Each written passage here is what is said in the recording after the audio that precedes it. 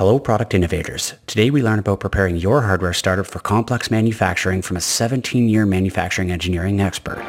This is the Product Startup Podcast, a show to learn from top leaders in hardware product development, prototyping, manufacturing, product selling, and everything in between. Hosted by Kevin Macko, the leading expert on product development for hardware startups. Welcome back, everyone. I'm very excited to introduce Nikhil Joshi to the show. Nikhil is the founder of SNIC Solutions, a company he's run for 17 years helping scale product manufacturing operations. He has worked with almost 150 factories across 12 countries. Today, Nikhil will share valuable knowledge from vendor startups and small manufacturers on how manufacturing has changed, the opportunities that exist, and how to ensure you properly plan for complex manufacturing as a hardware startup. Now, on to the episode. This show is produced by Macko Design, the original firm providing end-to-end consumer product development services tailored specifically to hardware startups, small manufacturers, and inventors. Take your product from idea to store shelves at mackodesign.com. Now, on to the episode. Hi, Nikhil. Welcome to the show. Hey, thanks, Kevin, for having me. Well, we're excited today to talk to you about manufacturing. Now, as a hardware startup, whether you're at the very early phases of ideation or further along into design for manufacturing or even getting into manufacturing, at the end of the day, you've got to sell product. And in order to sell product, you've got to manufacture product to sell. So I'm looking forward to having you on the show today to talk about some of the best practices that hardware startups can think about and can plan ahead for as they migrate from design through to manufacturing and then from manufacturing to scale. So before we jump into all these good things in and around the manufacturing question, just give us a bit of a background of how you became the success story that you are today. I started off as an industrial engineer on the shop floor in factories. When I started the company, I was just 22 then. And I worked my way up doing projects in the manufacturing plants and factories. And as I went further, I could see that a lot of technology could be implemented in manufacturing plants, and operations was my forte. So I kind of pivoted from being an industrial engineer more to starting to solve information efficiency problems in manufacturing as to how information could pass faster between people and how overall manufacturing efficiency could be improved in factories. And that's what we do. We implement manufacturing software in the operations space. And I've pretty much been doing that for the last 17 years now. Wow, 17 years and worked with hundreds of factories, seeing it from the shop floor all the way up to these large systems that manage information between all these key stakeholders at massive manufacturing plants and everything in between. So what better person today than to talk about some of those manufacturing tips and tricks that you've seen, especially for hardware startups as they're getting into the world of manufacturing. So let's start big picture. Just give us a high level of what it means in terms of manufacturing operations or manufacturing efficiency, et cetera.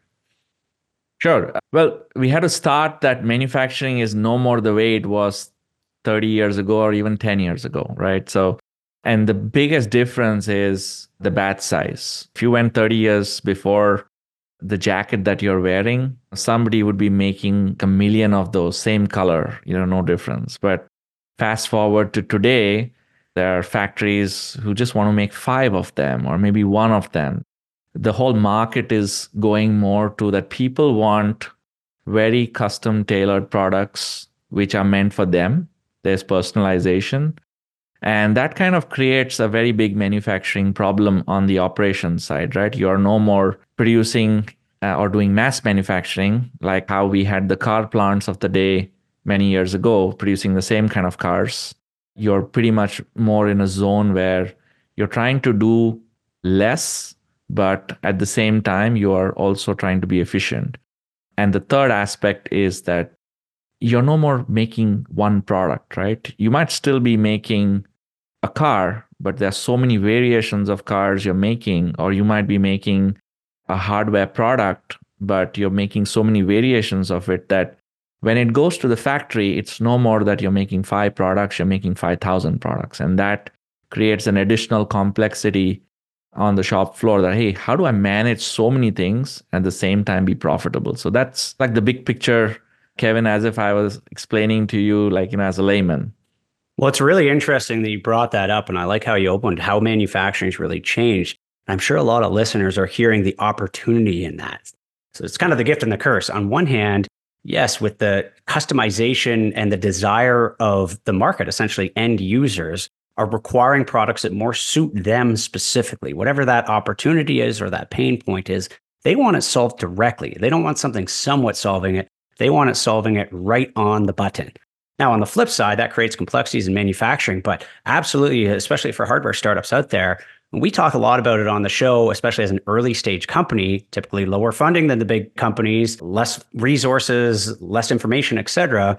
It's amazing to go after a very tight niche. So something which is underserviced maybe by the big competitors in the market, and you focus on that and do a really good job. And it may have less volume than the competitors, but you're hitting a specific customer base that needs exactly what you want. And you can do that very well as a startup because you're focusing on one version of the product. Now, as you get into the market and start to scale, you start to find other opportunities, other segmentation, whole variety of different opportunities for both your product and the product business's brand that you can scale and grow. Now, with that comes challenges in manufacturing. So the next question is, we've talked a lot about the show about the opportunity of being very specific and really nailing it to the customers. But I want to talk with you today about the other side, which is, well, how do you actually produce that? How do you plan to manufacture that? How do you do that smart so that you're not trying to play catch up to your demand? You're thinking about this ahead of those potential challenges. Yeah, so customization and personalization should not be confused with, hey, you're going to produce less and thereby, the price of the product is going to be very high. That's not a scalable structure. And the amount of manufacturing operations, automation that you would put in, the cost benefit is not going to work. The challenge most manufacturers that we are seeing today are having is, I want to give personalization and customization, but at the same time, I also want to scale. So the third element of business model as to what is the kind of business model that you adopt also comes into picture. So you see many manufacturing companies in the past have been more like B2B. They would supply to another large manufacturer, to another business. But a lot of manufacturers are realizing that, hey, my customer is actually the end consumer. Think of a bicycle, right? Earlier, a bicycle manufacturer would go and their customer was actually a franchise owner. But today, the same bicycle manufacturer wants to talk directly to the guy who is buying the bike, who's riding the bike, and they want to understand from them that, hey, what do you need? Now, this aspect brings the need for business model transformation, but the impact that this has on the factory operations is that you need to be more agile, you need to be more flexible, and you need to give what the end customer wants when he wants, but also at the right price. So suddenly you have this massive explosion of complexity that now you're throwing at manufacturing operations. And it's no more basically a simpler problem to solve like it used to be. Yeah, absolutely. That's why it's key as well, especially as a hardware startup, to really consider, be careful with feature creep or too much customization or trying to make too many products too quick for too many people. So the inverse side is be careful with your growth, but also seize the opportunity when it comes, have a healthy balance between those two aspects. And if you are going to increase your complexity, make sure you're planning ahead. And let's jump into what that looks like, because I know you're a big advocate of using software and technology in order to really improve the ability to be complicated and to hit more types of customers while also allowing you to scale. So high level, what is the manufacturer looking to change, right? Like in order to serve their customers better. And if you think of your listeners, whether they are people who are startups, who are building basically hardware products, etc., essentially on the manufacturing side, you want the manufacturing operations to ensure that you are not reducing your speed. So what you're looking for is very fast, and you're looking for agility, but at the same time, you're also looking for efficiency. So it's a combination of speed, agility, and efficiency that you're looking for.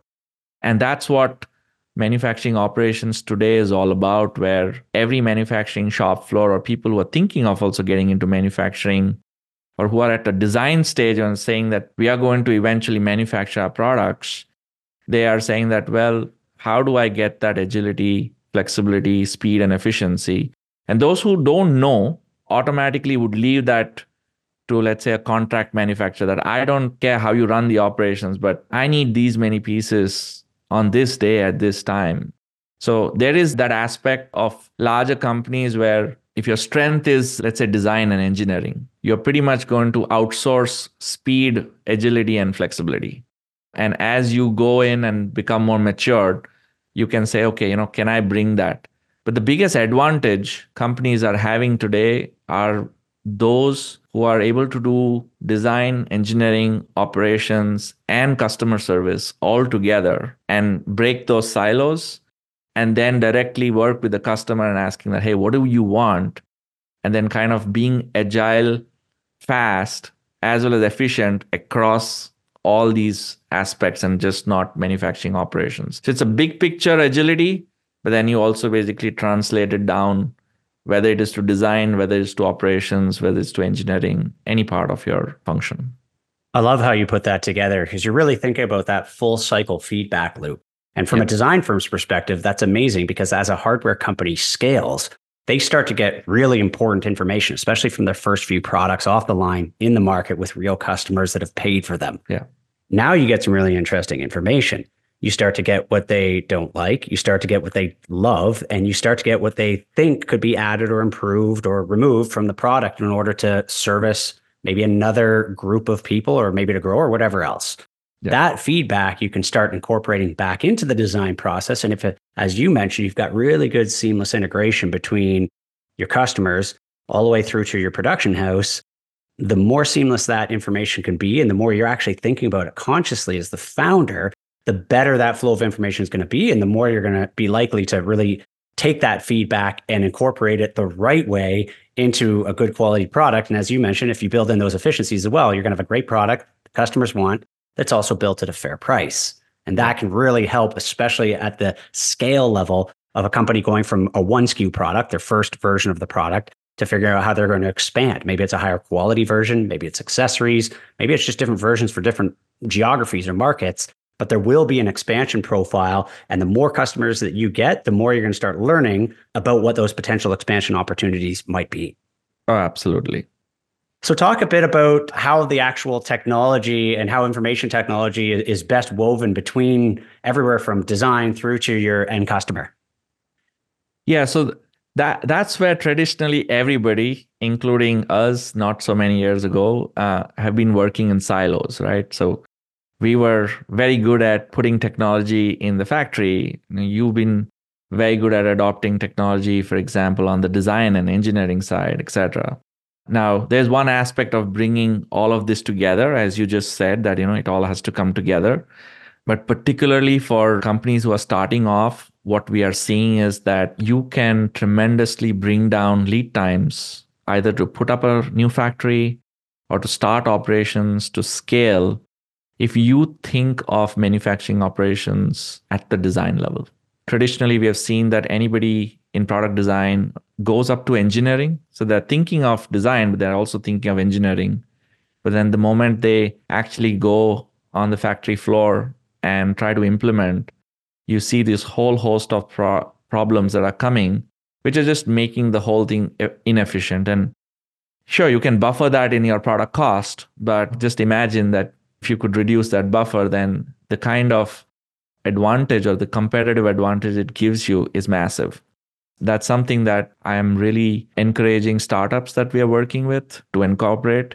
Some of the massive visionary startups that we are working with, they are realizing this and they're saying, we're just going to bring all the tech stack together, whether it is from design, engineering, operations, and essentially from day one, we would be a digital company rather than doing half the things on paper, half the things in software, half the things in our mind. We just don't want to do that. And it's also relating, Kevin, to the talent shortage, right? Like we have a very big problem when it comes to manufacturing in terms of talent. So you don't want a case where you're doing things basically in a traditional old way and you already have less resources. And when it comes to transform or when it comes to adopt automation, new age stuff, now you are pretty much taking a lot more time in order to cross the bridge. It just slows you down tremendously. And one of the things that startups don't want to do, or initial companies don't want to do, is that they don't want to be slow because they are also trying to compete with the big giants out there.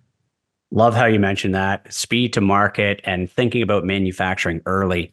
One of the big things that is critically important in design, one of the main mottos of Mako Design in industrial design, mechanical engineering, prototyping, and on production is thinking about what we call DFM, design for manufacturing, extremely early in the process, even into your first CAD models, even using the same software that you're going to be using and flowing those CAD models through into prototyping, into manufacturing, and then bringing manufacturing engineering, manufacturing logic into the process in design as you're going through design and into different rounds and scales of prototyping. More and more manufacturing logic and advisory and actual manufacturing engineering needs to be put into those designs, into those prototypes, into even the tests of those prototypes to ensure that once you get to that point of manufacturing, you've done most of the heavy lifting.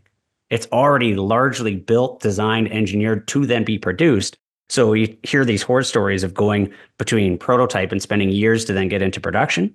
Well, that's because you designed entirely for just some pretty looking prototype and you completely ignored how you're actually going to produce that prototype. Remember, at the end of the day, you're not actually designing a product. Yeah. You're designing something to be manufactured. That is the only way that a hardware company is going to make money on parts that are sold and produced. So bringing that logic earlier into the process will certainly maybe add a little bit of heavy lift in terms of cost or upfront engineering or time or money, et cetera. But that a little bit upfront is going to save you a heck of a lot of headache downstream. And I think if we can combine the efficiencies of great design with the efficiencies of design for manufacturing, as well as working with manufacturers who are good at working on new products and understand the nuances that every new product has, you put all that package together, like you said, put the tech stack all into one room, let them solve the problems together, and that smooths out a number of those processes, including time to market. But it's not just time to market, it's the quality of the product, the reliability of the product, which leads to the amount of quality feedback that you get, return rates, everything smooths out. If you can think a little bit more advanced, do a little bit more quality upfront, so you have to do significantly less and make significantly less mistakes downstream. As an industrial engineer, when I go in factories, a lot of people ask me that, given that I've seen the design engineering side as well as the operations side, when we say that, hey, if everything can be really engineered, what is really the difference then, in manufacturing operations? And I tell them is that, look, you're going to be able to really design the plant. You're going to be able to design the manufacturing processes, etc. Right? And that's all engineering, right? You're also going to be able to design how the product is going to behave, where it is going to go. What is missing out is that when you go on the manufacturing operations side, okay, what is getting added is, okay, how are your raw materials going to come in? If you're producing 50 different parts on the same line, have you taken all those parts into account? And the biggest spoiler is basically demand. Let's say if the demand increases 10x, how is the manufacturing operations going to respond? How's the supply chain going to respond? These aspects basically come as part of manufacturing operations, whether it's scheduling, whether it is feedback from the shop floor to engineering, or whether it is compliance, right? Like if you see medical device factories that we visit, there's this huge aspect of compliance. You have to do it. And that's when you get to know that, I have to be compliant in these 30 things. That's great. And talk a bit about the software that you guys are building to do this whole integrated system. As a company, SNIC Solutions, we call it SNIC Solutions. It just sounds cooler. Our customers call it. As a company, we are solution providers where we use OEM platforms from Siemens and Rockwell. And these platforms are pretty much made to connect large aspects of manufacturing operations. They pretty much cover the entire portfolio.